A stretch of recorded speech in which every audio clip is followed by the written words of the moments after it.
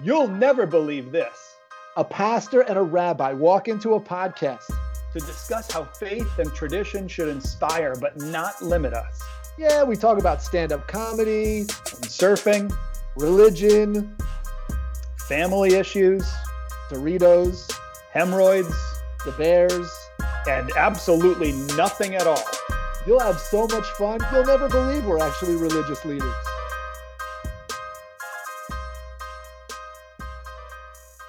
East of the Middle East. You can take it on the go. So are there places that have better falafels than others? Oh, for sure. One of the places that has the best is this place that in Hebrew is called Dal Kaloriot, which means low calorie falafel, which is an oxymoron. It's no way that that's low calorie. It is so fried in oil. Oh my God. Yeah, but you could you could fry it in a like a high fat, low calorie oil. I think it's just a fancy name. I don't think they really do much of anything to make it any. Yeah, they just say low in comparison to the worst of the worst, I guess. Yeah. So, do you have there's chains here that have falafels now? Like there's a falafel hut and a falafel corner. There's also these Greek places that are popping up that are chain restaurants of like Greek food, and it's sort of like, it's unfortunate because they even have gyros that are, you just look at the lamb and you're like, that is not healthy. That thing's been put back in the freezer for like 18 days in a row. It's not really going to produce a good quality. It's not right. You know what I mean? Do you have chains out there? Or is it all like independent family? We actually have one chain that's like a big falafel slash shawarma. Do you know what shawarma is? Yeah. So like, if you think that lamb is bad being put back in the freezer, that thing on that rack that's spinning around, and then they take out, I don't know if they do it in America, but here they literally take out like a mini saw, like a hand saw, right? The electric one, and they go, and they run right down the side of the meat and it just falls out. And then they scoop it up from all the fat that dripped off and like put it into a pita. That's how they do it. That's how they do it in the authentic way, right? Like if it's if it's a small place, they just but it's a super sharp knife, isn't it? No, it's literally here in this country. Those like the way that a bandsaw would look, from when you did shop, right? Everybody did shop, right? So instead of it being going up and down, it's literally just like a hand thing, and they push the button and it goes, it's like a saw going back and forth. Yeah, and then they just run knife. it. Yep. Oh, that's a carving knife? It's an electric carving knife. Yeah. We have one for Thanksgiving. It only comes out once a year. Is that it? Oh, speaking of fried things, my brother-in-laws both made the fried turkey, which we had never had before, which is, oh my God. It's like shawarma on crack. But anyway, so they just run right down the thing and all the meat falls down and they just scoop it up and put it into a pita, and you can get it with everything, But the big thing to get all that stuff with is harif, which means the spicy sauce. Everybody likes the spicy in this country. What's in the spicy sauce? Is it like a ketchup base or like pepper base, or is it a? Wait, it's going to come to me. Schug, it's called. I don't know if that's an English word, Hebrew word. It's like that. It's almost. Don't worry, listeners. No one else knows what that is either. Someone will, I'm sure, in the comment section below, tell me what schug is. But it's like a green. I don't know. I'm not even going to try and say like I know. It's around. I know what it is. It's not as bad as Rafi spice. Rafi spice? Do you have like Rafi spice around your neighborhood? Like your son? Yeah, like it's like my son, but it's like, I don't know if it's for pizzas or whatever. Anyway, schug is like a very popular thing. It's made out of, I think it's made of like basil, oregano. It's like got that greenish tint. Anyway, they make spicy is big, and spicy is really big in this country. Like, especially on pizza, because the pizza really doesn't have any flavor. Kosher pizza doesn't have flavor. It's the weirdest thing.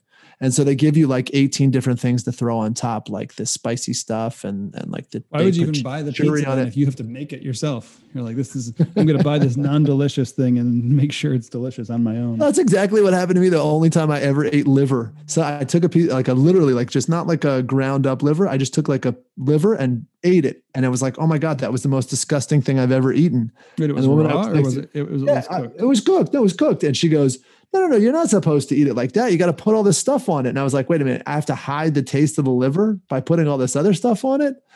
I think the worst is they do liver and onions as if the flavor of onions is going to make something else that's terrible tastes better. Oh God. Onions should never be one of the highlights of the dish. Have you ever had cholent? That's a big question now. Cholent, no. Cholent is this thing where I think liver is related to cholent in that we as Jews would not, we were like the Indians of the Europe, and we would not throw anything away. So we would take all the giblets of everything that was left and throw it into a crock pot and like just stew it and make it into a big nasty stew. And you'd throw in like potatoes and everyone's like, oh, you got to put a beer in there. And it's like, it's disgusting. It's just goop. That's all it is. It says on Wikipedia that you have to cook it overnight in order to break down the sinews and tendons in order for the meat to be edible. It's like the cheapest man's turducken. You know what I mean? Like it's so bad, that's so bad. Yeah, that's like and everyone who whenever I've tried cholent, I'm like, it's okay. It's all right. It's not horrible. Like they put barley in it. And they always say to me, oh, well, that's because you haven't had my cholent. And I'm like, what is that supposed to mean? It's like, you throw the giblets in better than somebody else. Give me a break. That's always the line. It looks like the aftermath of, when you eat and drink too much of something. Oh, it's really, I think I've had one good cholent in my entire life. And why do people continue to do it? Are you still like shepherds? Tradition. Like I swear to God, we eat things just for no reason at all. That's just because what we eat on Shabbos is that's what we eat. That's That'd be a great future episode. Like why do so many traditions feel like torture? There you go. I feel like I mean, that is the modern backlash to a lot of like postmodern weddings that I'm doing. It's all like, I'll say, so tell me about your ideas for the wedding. And the first 4 or 5 things they say are things they do not want to do. That's how they start. They're like, well, we're not going to do this and we're not going to do that. Right. And at first I started taking it as like a personal offense. Like everything that you do, we're not going to do. Someone's going to do something. If you're guaranteed someone's going to do something wrong, you're going to tell them right away, don't do these things. But the rest of it you do is great. But, that's the way to do it. Then I realized they're just like bucking the idea of like one of the traditions is the father gives you ask who gives this bride to be married, and it's a very antiquated model where it's like the dad owns and a man owns the female, and they have to give them away to another man who they entrust with their fair fair maiden. Yeah, exactly. And, and women are totally helpless and hopeless without a man. It's like, yeah, I agree. Let's not do that part because I don't think that was ever true. And, that's not really how the other one is the question, who gives does anyone object to this marriage? I should look that up, but I've never even heard of a marriage where anyone's actually objected to it. Like, where does that one come from? It comes from the movie The Graduate, right? That's it, where he's banging on the top window. No, that's all I can imagine. Oh, you've never seen The Graduate? No. Big confessions. At least I saw Hamlet. Sorry, that was an inside joke for the people who didn't listen last week. You'll have to listen to the last episode, everybody. It's for the Hamlet musical. Oh, good times. Is Hamlet? No, that's Romeo and Juliet. I don't even remember what happens in Hamlet, actually. Remember, he talks to the skull. That's why, he like talks to the skull, and there's like all this, and then there's all this stuff like insinuating that he wants to be with his mother. It's very bad. It's not good. And I think Mel Gibson did not do the best version of that. That's for sure. Of Hamlet? Yeah. He did a Hamlet production? He did, and they dyed his hair blonde. And I'm like, now there's your first mistake right there. You don't dye Mel Gibson's hair blonde. You don't do that. And I think they even dyed his like beard blonde. It was really uncomfortable. Everything about that was not nice. I didn't like it at all. I think when I saw it, I was in like middle school, and I came to my father and I was like, seriously, what's going on with the mother son almost making out session? And he was like, oh yes, that was weird. He's like, that was a weird part of Hamlet. That's about the best explanation I could get out of that. Enough said. Yeah, I feel like everything that happened in Hamlet I forgot after I took the test. Oh, at least you had a test on it, right? I had a teacher in high school who equated Macbeth, which is I actually think Macbeth is great. That was one of the first plays I ever saw. My father took me. And when he was describing Macbeth and how he just kept murdering and murdering and murdering to cover up his murder, he called it the potato chip theory. Like how you just can't have one potato chip. Like you can't just take one out of the bag and eat it. So he's like, that's what the murders were. He couldn't just have one murder. He had to just keep murdering and murdering and murdering. And that's about what I remember about the Macbeth story, truth be told. Now, was Macbeth Scottish or Vietnamese? Because they're both surnames. It's a good question. I think he was more Scottish than Vietnamese, but don't quote me on that. If my English teacher's listening, I apologize. I always wonder about McDonald's. Is McDonald's, although that's Mick, not Mac. McDowell's. That's really the one that we all have a big question mark about. I don't know what that is either. What? You've never seen Coming to America? Oh, yeah. We don't want to get sued, so we're not going to. Did you see the second one yet? No, I haven't seen it yet. I'm very excited to see it. Everyone I've talked to has said better than they would have expected. I don't know if that's a good rating or a bad rating. I'm not really sure. I think it's probably mostly the nostalgia of people like us who saw the original when it was first released. And then isn't it all the same actors plus new actors who kind of would naturally fit into that story? Yeah. Yes, exactly. Did you watch any of the Cobra Kai? Oh yeah, we watched all of them. Yeah, it's terrible, but great. That's the whole thing, right? I asked a friend of mine who was like really into it. He's like, season 3 just came out. And I was like, okay, why are you watching this show? I watched 2 episodes. And he was like, oh, it's just nostalgia. And I was like, I don't have time for that. I don't have that kind of time in my life. And they know it because there's so many throwbacks that are just sort of like they're not moving the plot along. They're just sort of weird, like things that happen, but were things that happened in the original movies or characters and scenarios they bring back in as a new plot point. So if you're watching this for the first time, you go, what? Why are they suddenly in Japan? That doesn't make sense. He could have just made that phone call. I've never heard of Okinawa. Right, Karate Kid 2. They went to Japan. He dated this girl. Got it. And then there was that horrible storm. Did they have a storm? Was there a storm? They got hit by the typhoon. No, what happened was, though, the girl that he saved in the storm helps save Daniel's business.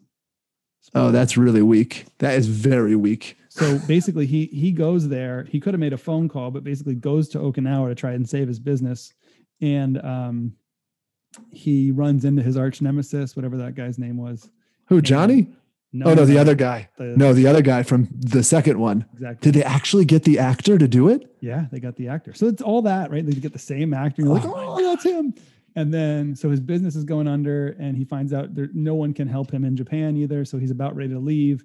And because he does something happens where someone calls the girl that he saved from that pole in the storm in Karate Kid 2.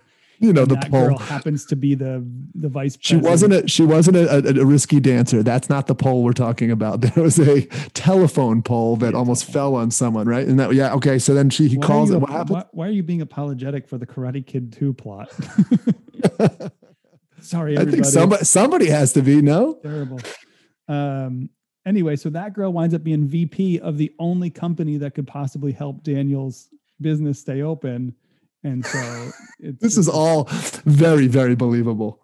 Oh, it's just like, it's very convenient. I watched, like I said, I watched 2 episodes and the only thing I saw was exactly what you're talking about. And it was the only thing that I thought was even worthwhile was when he was like being the parent at the Halloween dance. And then the guy walks by wearing the skeleton outfit. And I was like, oh, that was creative. Because and they make that was like a nice throwback. They also make a throwback joke about how ridiculous it would be to wear a shower curtain. Oh, in that same episode? Yeah. Yeah, well, we all know. Oh, yes, that's right. I think he said something like, why don't you go as a shower curtain or a shower or something? Did he say that? Is that what he said? Yeah, maybe the wife does. Something like that. Yeah, that's the whole point of the show. And I'm like, I don't have that many hours in my life to give up. I mean, we're watching way too much Top Chef over here and Grey's Anatomy to be putting up with that stuff.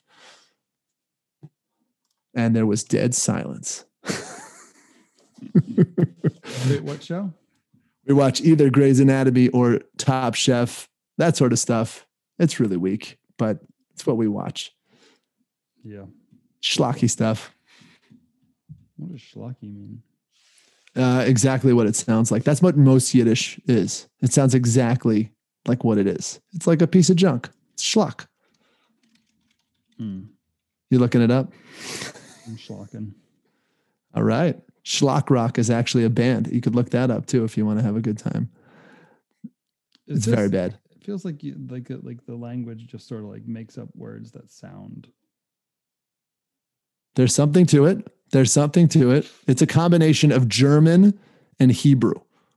So you definitely hear that going on there. Yiddish, right? Yeah. I know like a handful of words. I am not a Yiddish speaker, so don't get excited. Anybody out there? Gotcha.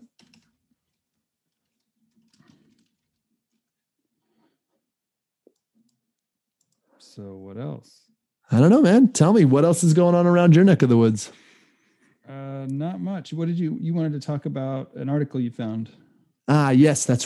Thank you for reminding me. It's always good to have you around. Yeah, I was thinking. So it actually started. I found an article about it, but it's actually started with listening to a couple things from a couple different comedians recently.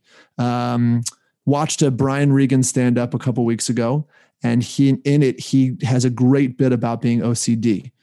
And I thought, well, that's really interesting. I mean, I've seen his stuff for some time. I maybe wouldn't have guessed. Either way, I didn't know that was coming. And we've talked a couple times about Gary Goldman's The Great Depression, which is an excellent stand-up. If you haven't seen it, go stop right now and go watch it.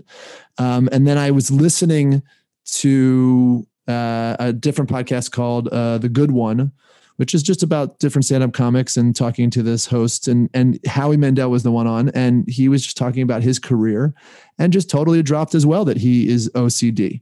And I was like, okay, that's a lot of people who are now like, and a lot of people coming out talking about their own struggles and their own paths. And we all know, obviously, Robin Williams and the tragic story and how that ended. And I was like, wow, that's an awful lot of comedians who seem to struggle. How do you think Robin Williams' life ended? Hold on. How do you think Robin Williams' life ended? I think, well, the best way I've ever heard it put was that just like when you have cancer, right? You don't actually die of cancer. You die of heart failure or something like that, right? Something else finally is the cause of death. Somebody actually described it the same way when it comes to depression. When somebody's struggling with depression, they lose their battle to depression, but it's not the depression that kills them. Something else is the final cause. I don't know exactly what happened to him. I mean, I don't know if you like researched this at all. Did you?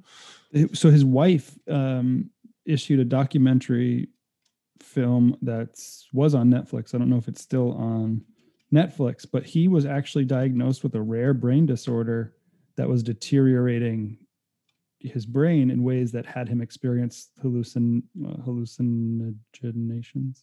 Anyway, hallucinations had him hallucinating, major depression, wrestling with all these other things, and it's literally a degenerative brain disease that essentially killed him. And so he could have, if he had been diagnosed with it, they could have helped him, and he wouldn't have been struggling with depression. Is that what it was? They're not sure about that part. They were helping him in a number of ways, but it was such a rare brain disorder that there was no cure for it, essentially. All right. So some people say, so that's why I asked, because some people think he died, it was death by suicide from severe depression. Post-mortem, after he passed, they sort of were able to identify more about in the autopsy. Right. Identify more about the anatomy of what was going on with his brain, and his neurologists were able to figure that out more. It's worth watching, and I wish more people would. I wish it were more, widely distributed, because I don't know. It's just there's such a stigma around someone taking their own life that I think a lot of people look down on him in some way, and they shouldn't. I think suicide's a terminal end to a battle that we may never understand if we're not in that situation. Correct. So never look down on someone who takes their life, but then also it was a disease that killed him. Yeah, no, for sure. I mean, it's funny because what I was the way that I heard it put almost as the exact same thing. I mean, it doesn't matter to me so much that it was a degenerative brain disease. He was struggling with a disease, right? Depression is that a disease? And I never actually heard the cause of death, but I knew that he was struggling with these things. And so on the flip side, it sort of gives people the ability to talk about these things, which I think is very important. So I don't think it was necessarily and I agree with you 100%. No one should look down on anyone for, especially something as something that's in somebody's actual genes, as is depression, right? That's not something that anyone should ever be looked down upon.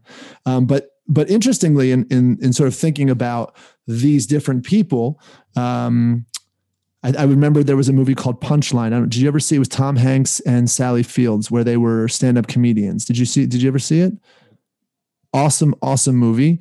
I think Sally Fields plays this mother who, just on her off nights goes into the city and does, like an open mic stand-up set. And she meets Tom Hanks, who's really aspiring to make his way in the world as a comedian. Mm-hmm. And there's a budding relationship of some sort. It's very, it's got that tension of, she's married, he's not, but it really sort of tries, I think, to shine a light on the type of people that are stand-up comedians. And so those sorts of things were always swirling around from that movie. I think it's from the late 80s, if I'm not mistaken. So sort of the question for me was, what attracts people to certain professions or hobbies? And is it something which is sort of who we are, what's in our brain, and what we need? Or is it, or are we just seeing a sliver of what is the normal population, right? That we have a certain number of people in the world, and there's a certain percentage of those people who are depressed or struggling with OCD. Those sorts of things are all part of the world out there. Or are we seeing a higher percentage of those people in this concentrated into this one profession? Those are sort of my questions. I don't know. Thoughts? So do you think that people what's your thesis? My thesis is, I think that there is something driving people who have a need to, need is probably a strong word, but who strongly desire to be up on stage and telling jokes about making people laugh. Sometimes I think it's about trying to sort of solve something that's lacking in themselves. Maybe, I'm not really sure if I have a fully formed thesis, but I think that something in those people is driving them to do that work that they're doing. And I think that you could say the same thing about our profession. You could say that for sure, you can say these things about surfing, right? There are people who surf big waves and their brains have been analyzed, right? And they have a need for a certain spike of adrenaline in their life. And I might be one of those people as well, So yeah. Like what motivates us to do the things that we do? But you're asking how it relates to psychological disorders. Yeah. Meaning, I'm sure that you would not see the percentages over a certain number, right? It wouldn't be like you'd see 99% of the people who do stand-up struggle with mental illness or something like that. But I was going to say, I'm sure you could see up into the 90s of everybody who is doing stand-up comedy probably has, is going to therapy, but I bet you that's up in the 90 percentile of most people in the world, or, who spend some time in their life in therapy. So it's not a good example, but yeah, what do we think? Do we think that, something in us drives us to do the work that we do, or drives us to do the hobbies that we do? Or we, like I said, are we just seeing a sliver of what's normal? There's a normal amount of people out there that struggle with X, X, and X, and that's what you're seeing in the comedy world.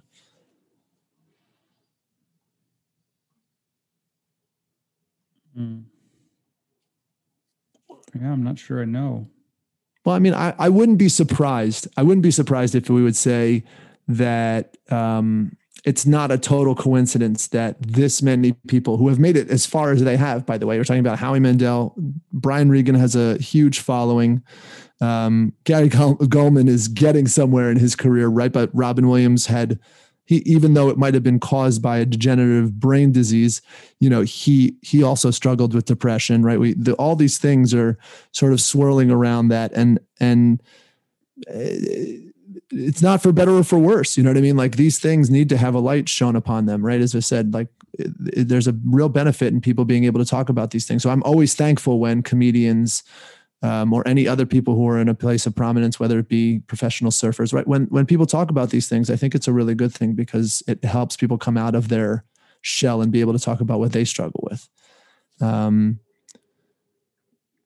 and maybe I don't know. Maybe you're right, because it's like you just have a small slice of comedians who are suffering from those mental disorders. So is that, let's say it's 7%, is that the same percentage as exists in the typical population? Or is it like 80% of stand-up comedians have, diagnosed severe clinical depression, anxiety disorders, that kind of thing? I don't know. Yeah. And I think it's almost, you always wonder how much of it is,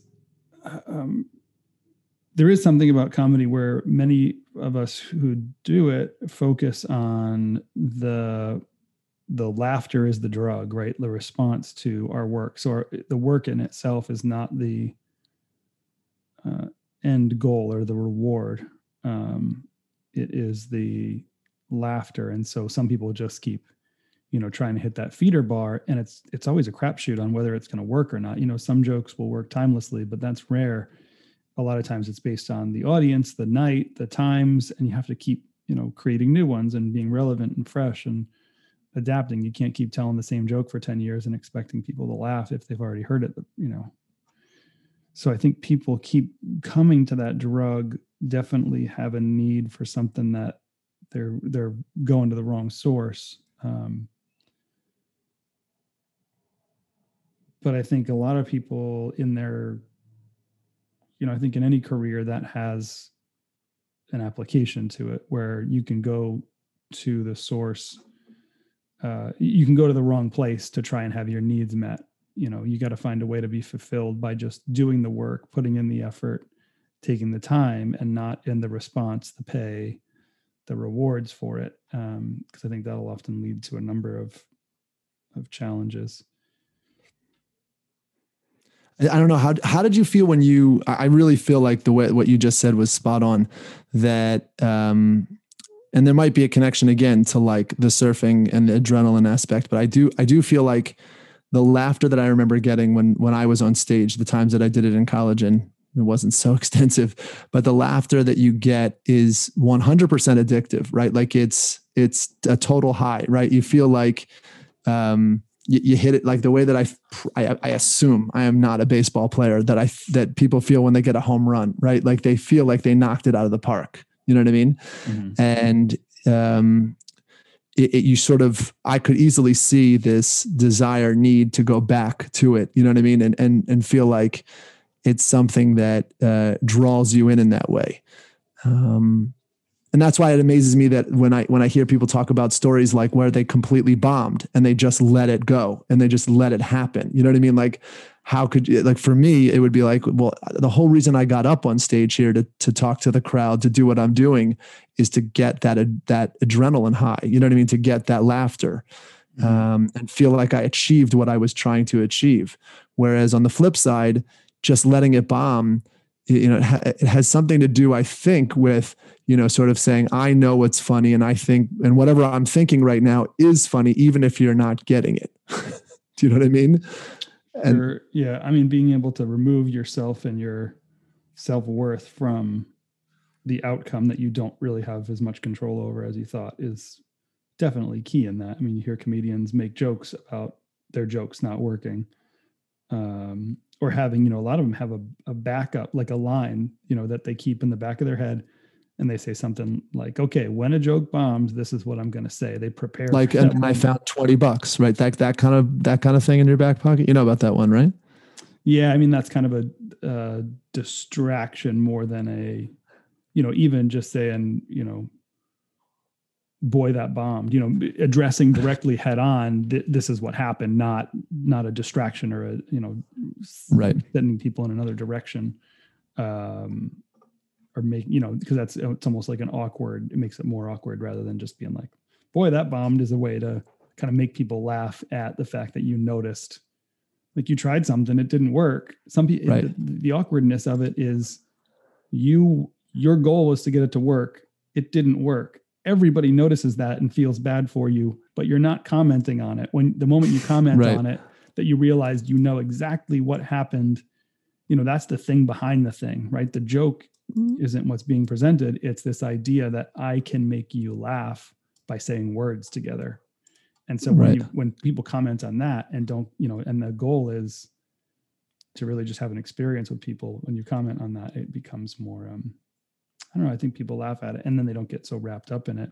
It's, I mean, and again, it's applicable to beyond stand-up comedy, where, you know, any public role in essence, where we can, you know, make a commentary about when we failed or when we screwed up without being overwhelmingly sad or depressed by it, or thinking that it has an application to our self-worth, we're going to get farther. And people notice and they're like, oh, he's trying, he's just another human. But, you know, I get people who comment on sermons tanking or things they didn't like, or, you know, and I often feel a great sense of guilt or shame.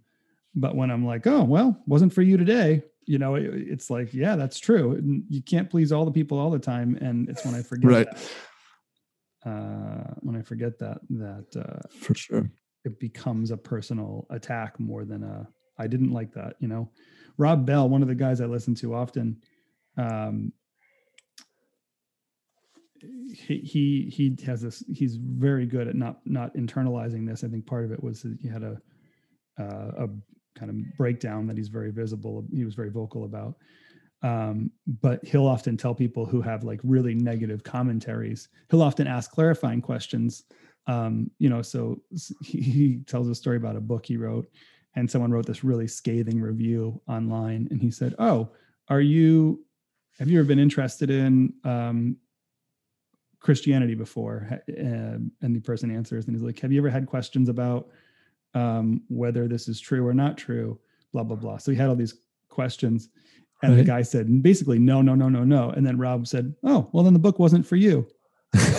And the guy got really offended. The guy got super offended that the book wasn't. And I think that's just it. I think, you know, people often want everything to be for them and the world to be catered for them. I mean, that's often the sermon response is, well, I didn't like it. It's like, well, I was preaching God's word to people who needed to hear it. Maybe it wasn't for you. Like, I can't, I'm not preaching to 7 billion people or 2 billion people. I'm preaching. Maybe sometimes God has things to say that you don't want to hear. Could that be? Exactly. Or maybe you're too defensive. Yeah. And it was the challenge you needed, but it's like, it's true. Not everything's for you. And it's not as much a deflection or safety as it is, you know, very accurate realization of what's really going on, you know, and internalizing that gets hard. Same thing, you know, I think beyond the public realm, I think a lot of people have jobs that aren't in the public role, where they're presenting to a public, or they're, you know, some people are doing like financial analysts or you know, work on homes, that kind of stuff. So I think the tough part of what you're saying is how do we apply the idea that people with mental disorders, how are they wrapped up in what careers they're looking for and seeking? You know, maybe they just want jobs where they're not seen or noticed or have any public accountability for, and they could be really great, you know, singers, preachers, comedians, public roles, but they have crippling anxiety, so they don't want to. Think about Adele. Did you ever hear the stories of how Adele's crippling stage fright? I don't think I've ever heard it in specific. Tell me more. Yeah, Adele talked about, and I'm just going to speak in vague ways because I don't remember it completely, but she talked about having, you know, immense stage, you know, anxiety on being on stage, and how, you know, people often say, well, why do you just stand still the whole time? She literally physically cannot move because she's so terrified about being on stage in front of all these people. But did she like overcome it? Did she get better with it? Or was she still like standing still? Like I said, she still just stands still, I think, and focuses on her voice. but her voice is one of the best that, you know, I've ever heard. And she hits a range beyond what most trained vocalists can even get to. So it's hard because we demand so many other sensibilities from people that they're not interested in. And I think that's oftentimes what leads to the anxiety and depression and issues. Sure. If they're not physiologically based, based in hormones and biochemicals. I think if it's based in what you do and how you do it, I think a lot of people, it's like, I want to be a carpenter. Okay, you also got to do sales and paperwork. And they're like, holy shit, I don't want to do that. And that's where, that's where they get depressed, because they're not making the sales. They can't talk with people or seal the deal, or they're giving away products because they feel bad for families, that kind of thing. Right. I mean, it's funny because there was this moment where I was studying in New York, and we had a presenter. She came to speak to us about, I don't remember exactly what it was, but it was in our practical rabbinics class. And so it was something psychology based, and it had nothing to do with the presentation. And she goes, oh, cause I'm sure, as you all know, like, I mean, who has time to have dinner together with their children? Mm-hmm. And like, I think most of the people in the class were kind of like, just going to let it slide. And one person said, I don't know what you're talking about. Like, I had dinner with my parents every night. You need help. And, and the woman goes, oh, come on. Like, you're a rarity. I mean, how many other people in this room had dinner with their parents every night? And almost 99% of the people in the room raised their hand. And the woman was like, it looked like she had another dissertation. It was like, she was turning the wheels to figure out another dissertation. Cause I was like, that is an amazing statistic that almost everyone in the room who was studying to be a rabbi, like, ate dinner with their parents. You know what I mean? And this has nothing to do, obviously, with our genealogy and the things that we get from our parents, because depression is, But don't you think that's like the phrase misery loves company? Like, people who have these issues often want to pull others down and sort of normalize it and air it out. Yeah. And you're like, you don't have to, and it's almost like they don't know how to get out of this situation. And so they're kind of pulling others down with them, when you're like, you can operate in a healthier way. Like someone posted about how awful it was that people always demand she meet with them. And, she's busy and she has to change her schedule around. And I said, one thing I do is I just put my schedule on a public sign-up website, and anybody who asks for my time, I say, oh, go check out this website, and here's the times I'm available. And when they complain, I just say, well, that's when I have available. So, once people are drawn to that, I've never pulled to getting time away from my family, or time that I'm compromising that I already set aside for sermon writing and prep, or for the podcast. Like, I know I'm not going to get pulled away from those things, and they're a priority. So I'm never complaining. But this woman doesn't know how to do it, and doesn't have healthy boundaries. And so it's better. I think people just don't have a sense of, like, it's harder to create healthy boundaries, but healthier. For sure. No, what I also found interesting though is that I didn't know at the time when she was saying this, like, I knew that I was, I grew up having dinner with my parents every night. I didn't think I was the norm or not the norm. You know what I mean? Like, I felt like that's what happened with me. And then I sort of thought, well, that must be the norm. Then she said this and I went, oh, maybe that's not, maybe I'm out of the ordinary. And then everyone was like, no, we also ate dinner with our parents. And I was like, okay, I'm lost now. What's the norm again? Like, I was totally lost. But the truth of the matter is like, I also walked away from that experience wondering, wait a minute, do people who go into spiritual leadership, right, to be a rabbi, a pastor, right, whatever it be, were they raised in a certain environment which was more conducive to that, right? Were they sort of, did they have healthier relationships with their parents, or did they not have healthier relationships with their parents? I thought if I flipped the screen back to comedians, I bet you I would find more did not have positive relationships with their parents, and there was something that maybe you can make the case that something was going on there. I don't know. I'm just saying, like, I think all of these things are wrapped into who we are and what we do. Sure. Well, and I think people who are training people for various fields they need to normalize, or they need to at least kick out the crap. You don't, like, tell people you don't need to do that.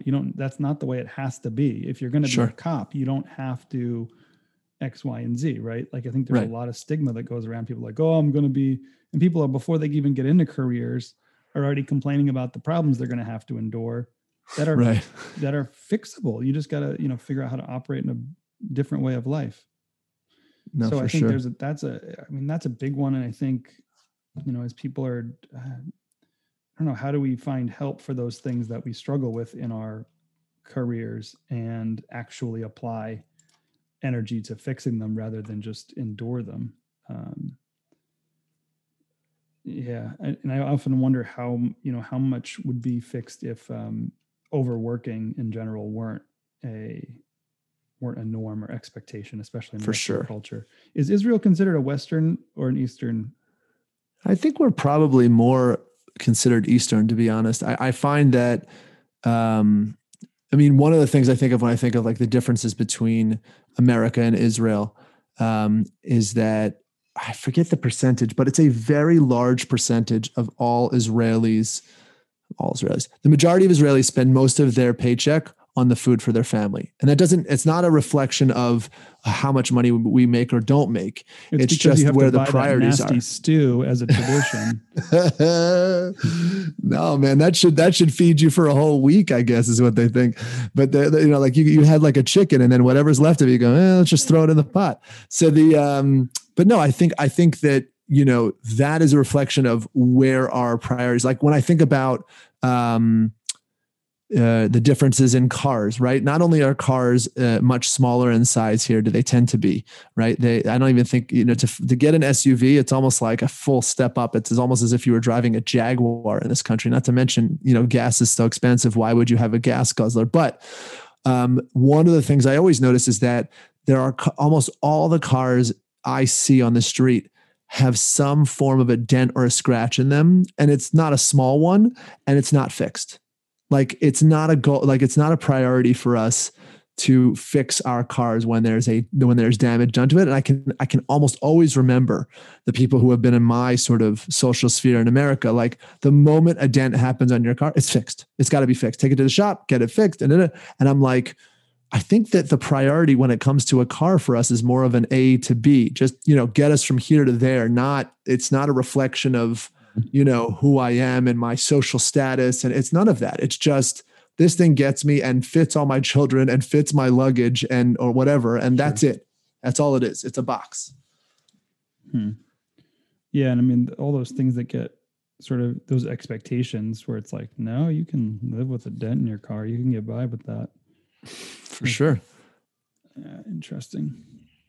But I do think that this culture tries more to not focus and drive people to work as much as they do. I also think that, again, I might just be guessing here, but I also think that that's sort of the national institutionalized holidays, right? That sort of force us to have time where we're not in work. Now, again, might be a little bit of a stretch, but I feel like the entire culture sort of revolves around that Fridays you're sort of preparing for Shabbat, and then Saturday is Shabbat. And right. So I don't feel like people are bringing their work to their, Saturdays or their Fridays as much. And you know what I mean? It's like, there is a point where it stops almost every week.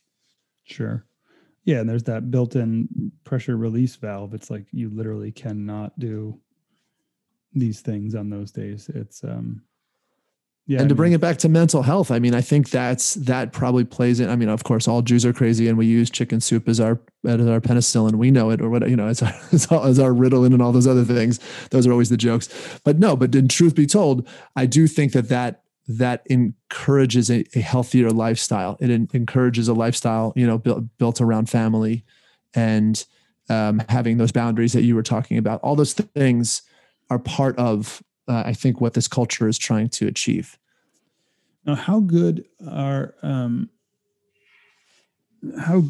the Jewish institution at recognizing and supporting people with mental health problems? So that is a good question. It's actually a very good question. And I would say that I'm going to break it down in two different ways. Number one, I think that traditionally speaking, the Orthodox world, no pun intended, has not been great about recognizing and dealing with mental illness.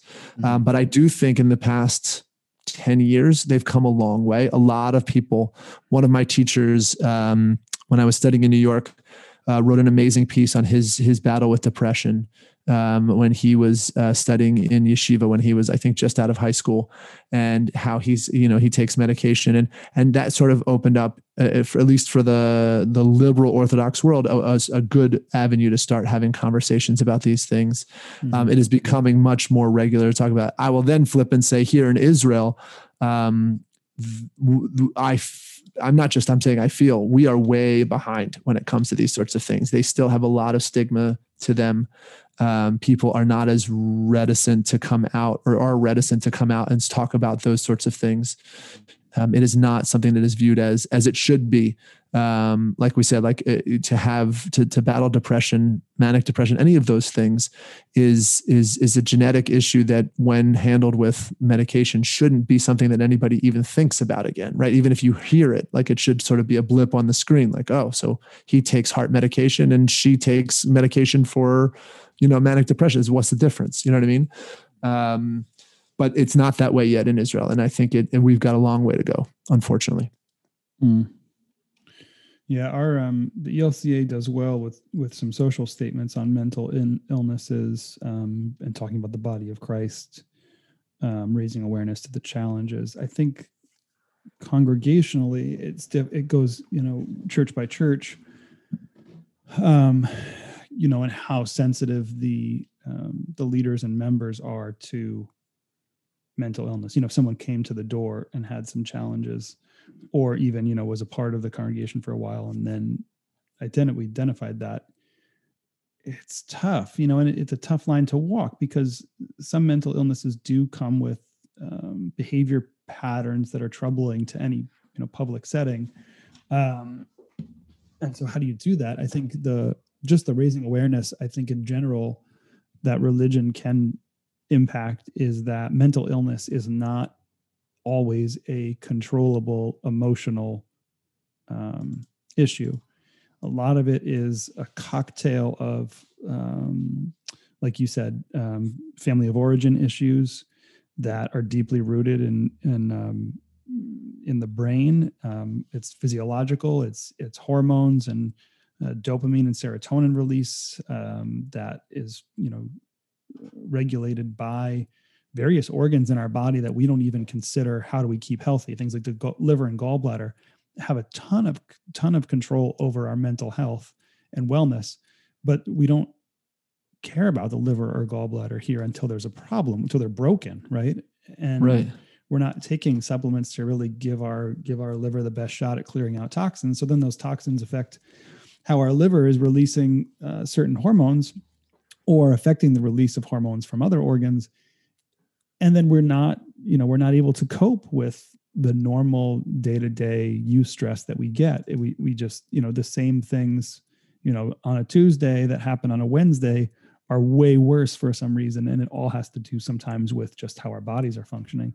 So we're not treating the root causes in a way to really give ourselves the best possible setup to be mentally healthy and well, or to have our bodies get back to a norm. I think our body can heal ourselves through a lot of things, or at least give ourselves the best possible setting, so that then we can look into things like therapy and emotional coping that are going to help on the situations and the family of origin stuff.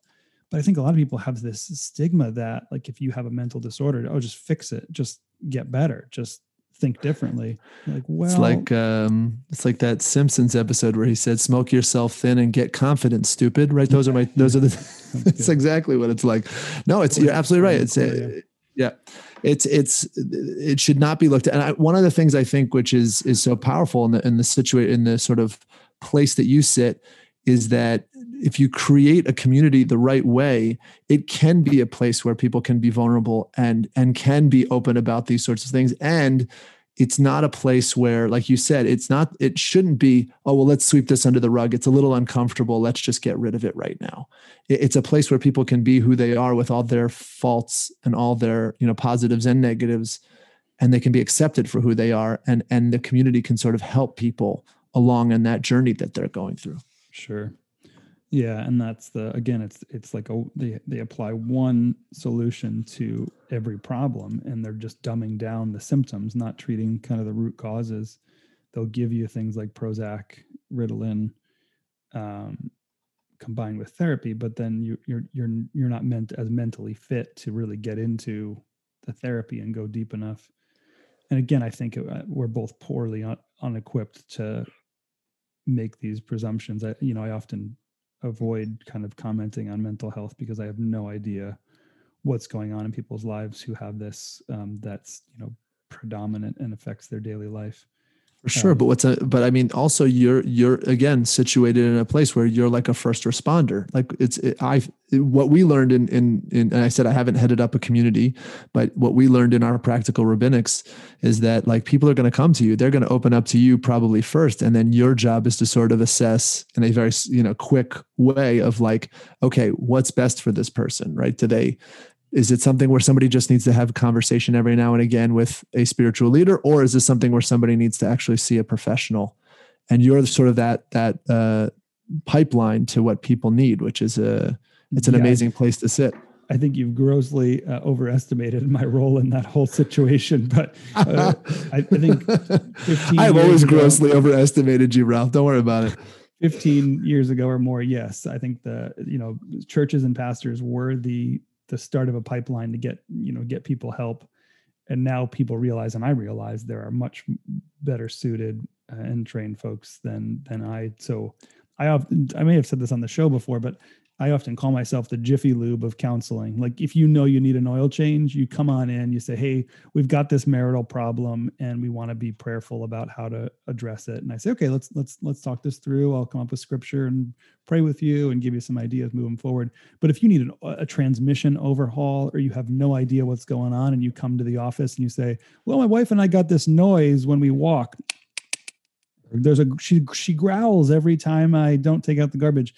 I'm like, I can't help you. And anytime I pretend and try, I'm doing more harm than good. You know what I mean? For sure. No. That's what I meant by the pipeline. It was like people might come to you first because they feel more comfortable with you first, but your job is almost to like completely shove them in the pipe and go, okay, there's somebody who can help you with this. I'm not the guy. You know what I mean? But like, that's an amazing place to be. You can help people find their way to the thing that they need to help them. It's so humbling, the conversation that happens though, because people are like, you're the person I know and trust because I've been to this congregation for this many years. And now I'm having depression and I want you to fix it. And my first response is sort of like, let me introduce you to someone you never met. It's like, like I'm not the guy. Definitely not. That's very interesting. And I'm sure they didn't say the words fix it, but I'm sure you feel like they want you to fix it. And that's not an easy position to be in. I've told colleagues and friends, and I've told them, I don't think you should be doing that. I don't think you should be offering that form of counseling.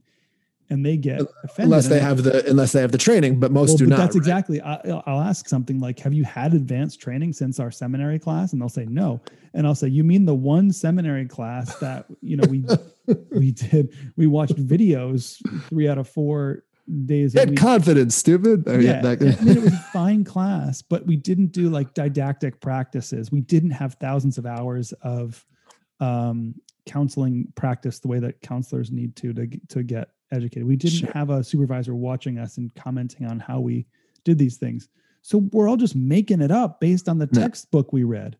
For sure. No, bullshit if we think we're going to help someone with serious life affecting issues, right? Now this actually leads into probably a whole nother episode, which is how much does the person at the helm think that they can fix everything, and how much of are they delusional about what they can actually do, right? And I think we've spoken about before. Like, what's a good relationship therapist is supposed to say, I'm not here to fix this relationship. It's either going to fix itself through the process of what we do, or it's going to fall apart, right?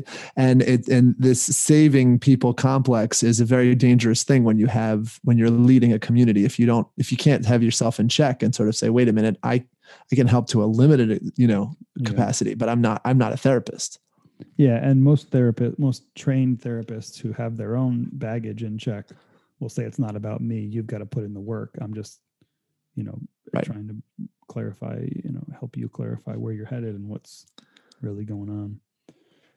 All right, man. And then the availability of therapy is the other thing. I think it's grossly unapproachable system where you have to call someone who you've never met before, set up an appointment, go to a static office, sit down in a waiting room.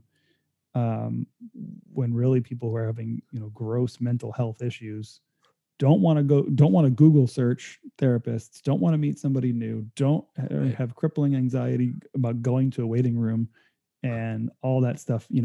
Waiting for anyone heightens all of that depression, anxiety, self-doubt and loathing. So it's just, there's some new companies that are actually doing online stuff. I'm not sure if that's any better or worse because I haven't experienced it, but it's happening. I think they're trying to make it more accessible. COVID kind of amplified that and forced it into necessity, but now people are realizing it's more accessible that way. And you reminded me of to bring it full circle. Brian Regan has a great bit when he was in one of his last stand-up where he talked about how why have doctors never updated their filling, the way you fill out their forms? Like, he's like, I did this last year. And then they're like, take the clipboard, fill out the 12-page packet and don't come up here until you're finished. And he's like, so then I'm going to fill out this 12-page packet, which you have all this information of already. And then you want to take my blood pressure? Like, it's like that's exactly, I definitely feel there's a lot of anxiety that goes into sort of